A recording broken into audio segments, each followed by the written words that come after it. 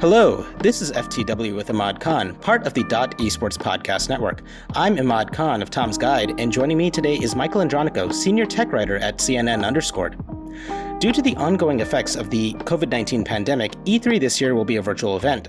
It means that hands-on demos will have to be done virtually, and any interviews will have to be done via Zoom. E3 2021 is nothing new in a post-COVID world. Just about every other event has been pushed online.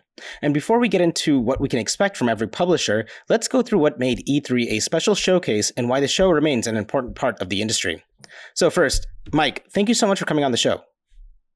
Yeah, thanks for having me. It's great to be able to catch up with you again.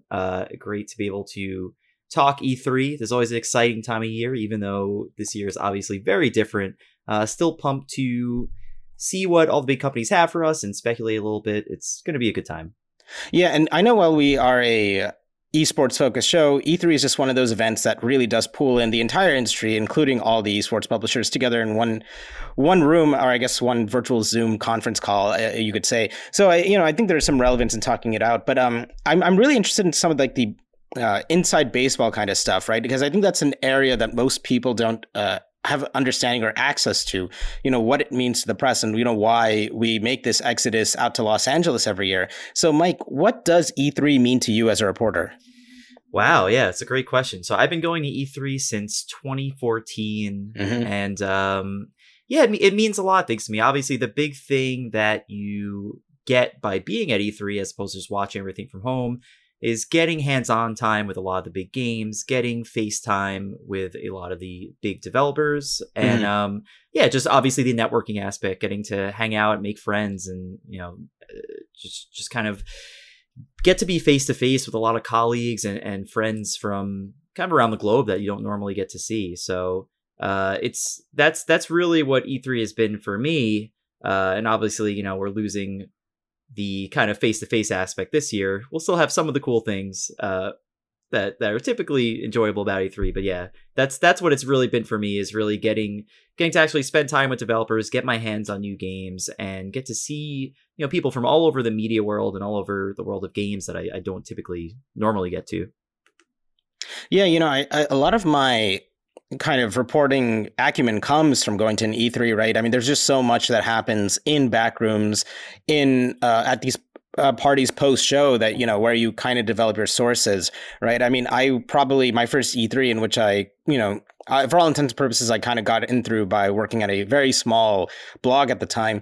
I flew myself out there, put myself in a really crappy hostel, but what that allowed me to was to get access to, other members of the press, which gave me more freelance writing opportunities, and then use my time there to develop sources to make the inroads with these publishers so that I can continue, covering their games to a greater extent and, continue reporting on like this medium, just as other reporters have on more, more developed mediums like film or music or whatnot.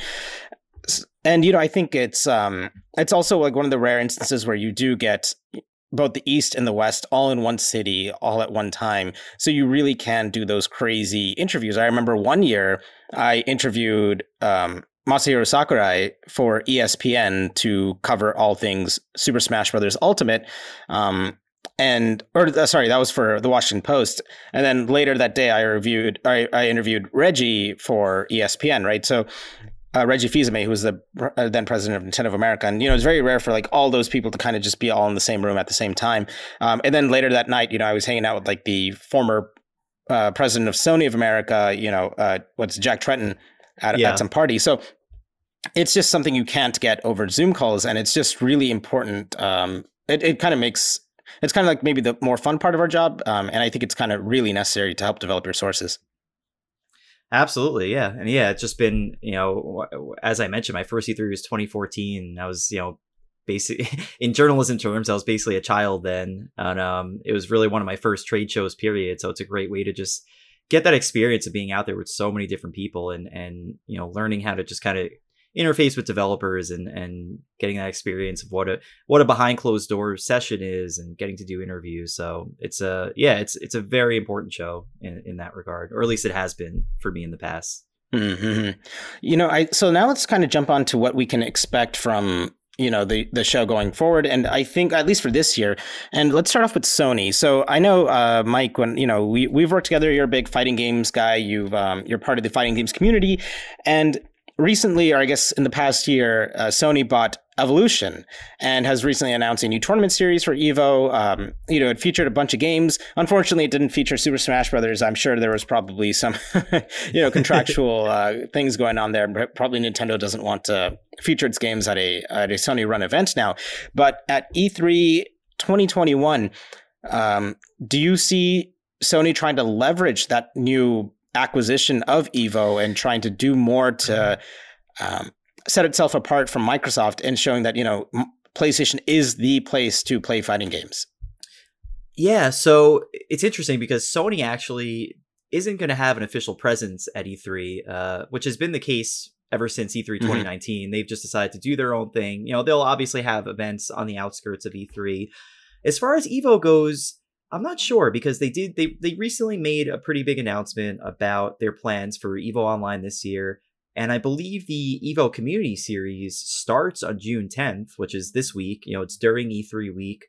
So I think they are kind of maybe going to be leveraging some of the overall excitement around gaming this week and, kick off their virtual Evo at a time when, all these other streams are happening. So in a sense, I guess it's safe to say they're doing that to an extent where they are starting kind of the Evo qualifiers this week. Maybe not necessarily to take thunder away from anyone else, but just to remind everyone, like, hey, yeah, we are running Evo. It's an online event.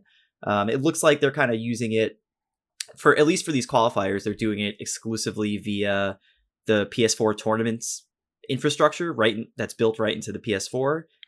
So that's why the games, I think, right now are limited to a handful of PlayStation games. I believe it's Mortal Kombat 11, Soul Calibur 6, and a few others. Tekken 7, Guilty Gear, and I think it's Grand Blue Versus. So, pretty much games that are on PS4, games that work nicely within this infrastructure. So I'm not sure if there's going to be a big bombshell announcement from Sony regarding Evo during this time frame, because I think they kind of got everything out there. We do know that the actual Evo 2021 online tournament's happening August 6th through 8th, and there's going to be another round the weekend after. So Evo seems pretty set. I do think sooner than later we are going to get an announcement around Evo 2022, which I am assuming is going to be a return to in-person, probably a return to Las Vegas. But I wouldn't expect that until late this year at the earliest. So yeah, I think as far as Sony and Evo at E3, there are going to be the streams this week that you could tune into, kind of coming from the community, from the different games they have. But I wouldn't necessarily expect a bombshell announcement from them. It's interesting. While Sony has, kind of shunned E3 for the last few years, there were always like a few booths there that had, some games available or some demos available. I always found that a little odd. And, while Sony's presence wasn't, they didn't have a press conference or whatnot, you'd still see some members from Sony's team walking around the show floor. It definitely is kind of like an odd quirk of E3 in that sense. Yeah, it's been very interesting, especially with Sony. I think they're, especially during the PS4 generation, I think they kind of realized that they don't necessarily need the show to garner excitement around what they're doing. And they've had some great E3 press conferences, but over the years they've just opted to do their own streams. They obviously have the State of Play series, and last year there was no E3 at all, but they had their big PS5 blowout in early June, if I remember correctly. So they more or less had the equivalent of an E3 showcase. But it's very interesting. They've kind of opted to go off the beaten path a little bit the past few years. Yeah, and it'll be interesting to see how Sony continues to double down with PS5 and fighting games community. I know Mark Cerny during his big technical presentation, was it 2 years ago, talked about how the fast memory bus or how kind of memory travels through the PS5 was specifically ideal for fighting games, given that it would try to decrease the latency as low as possible, because there's not only screen to eye latency essentially, but there's also input to console to screen latency, which I think that he, just kind of being the very meticulous designer that he is, would be trying to address. But, while we're on this subject of, I guess console manufacturers, let's jump on over to Microsoft. And I get, Microsoft hasn't really delved really deep into the esports space, right? I mean, they have Gears 5, they have Halo, and unfortunately, while both of the games are maybe fun to watch, have their fan bases, it really hasn't taken off in the same way that maybe Fortnite or PUBG has. I don't know. Do you think Microsoft is going to make any specific competitive gaming announcements, or is that just going to be kind of like an ancillary part? Like, hey, we're releasing a Gear 6, and yeah, there's this tournament thing going on if you really care about it. Yeah, no, I do think there will be a significant competitive component to their reveal. Interesting. And maybe not so much talking about the specific details of their whatever esports leagues they have planned, but if you look at the poster for the big Xbox and Bethesda show happening on Sunday, the one graphic you see is kind of, to me, is an indicator that it's going to be very focused on Halo Infinite multiplayer, because you don't see Master Chief, you see a bunch of different Spartan models. And since we saw a campaign last year, I have a strong feeling that this E3 will be the coming out party for Halo Infinite multiplayer. So I think we're going to see a lot of gameplay of what Halo Infinite is actually going to look like from a multiplayer standpoint. I think we're going to see the traditional Halo arena experience that we got in Halo 5, and hopefully something new to shake things up. I have a pretty good feeling that 343 will try their own hand at a battle royale. I feel like they need to do something along those lines to kind of get the younger generation into Halo, get the Fortnite players, get the Apex players. So I do think Microsoft is going to devote a lot of time to Halo Infinite multiplayer. Whether they touch on specific esports plans, that's up in the air. Obviously, the HCS has been a thing, the Halo Championship Series. There's still a fairly, it might not be the most sizable FPS community out there, but there is a passionate, competitive Halo fan base, and even there's been a lot of great grassroots tournaments, people playing Master Chief Collection, and particularly Halo 3. So I do think the interest in competitive Halo is there. I could see some kind of allusion to like, hey, and the Halo Championship Series for Infinite is kicking off, this November or whatever it is, but regardless of what their plans for esports are, I do think you're going to see a lot of Halo Infinite multiplayer. Do you think Microsoft will go so far as to make Halo Infinite multiplayer free in a bid to lure in those players? I mean, for a lot of people, they do view the upcoming Halo as free, since it's going to be part of your Xbox Game Pass subscription. Well, they already confirmed that they're going that extra step. So I believe it was last year where they announced that Halo Infinite multiplayer is going to be free to play, kind of separately from the base campaign. So when you combine that with the fact that Microsoft recently got rid of the requirement to have Xbox Live Gold to play multiplayer, to play free to play multiplayer games, Halo Infinite multiplayer is going to be free to play for everybody on PC, on Xbox, even if you don't have Gold.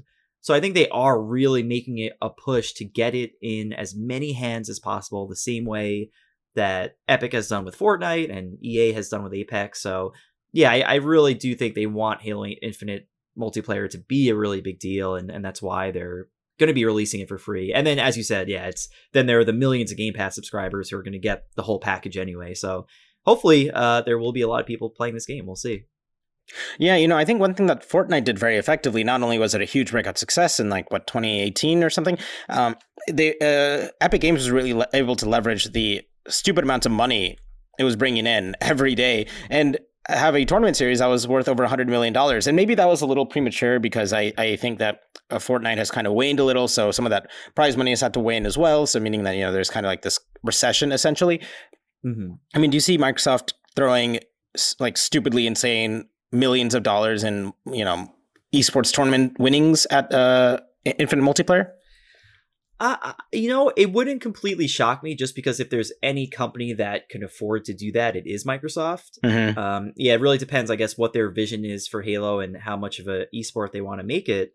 But I think Microsoft is that company that can get away with it. They can get away with making all these different investments. You see them buying all these studios and, taking a very different approach to selling games, and possibly even, I don't know the numbers offhand, but possibly even taking a loss on hardware. So I think they could probably afford to if they want to. It really depends on, how they envision Infinite. Do they want it to be the next big esport? But I would say they definitely have the capability to, if that's what they're interested in.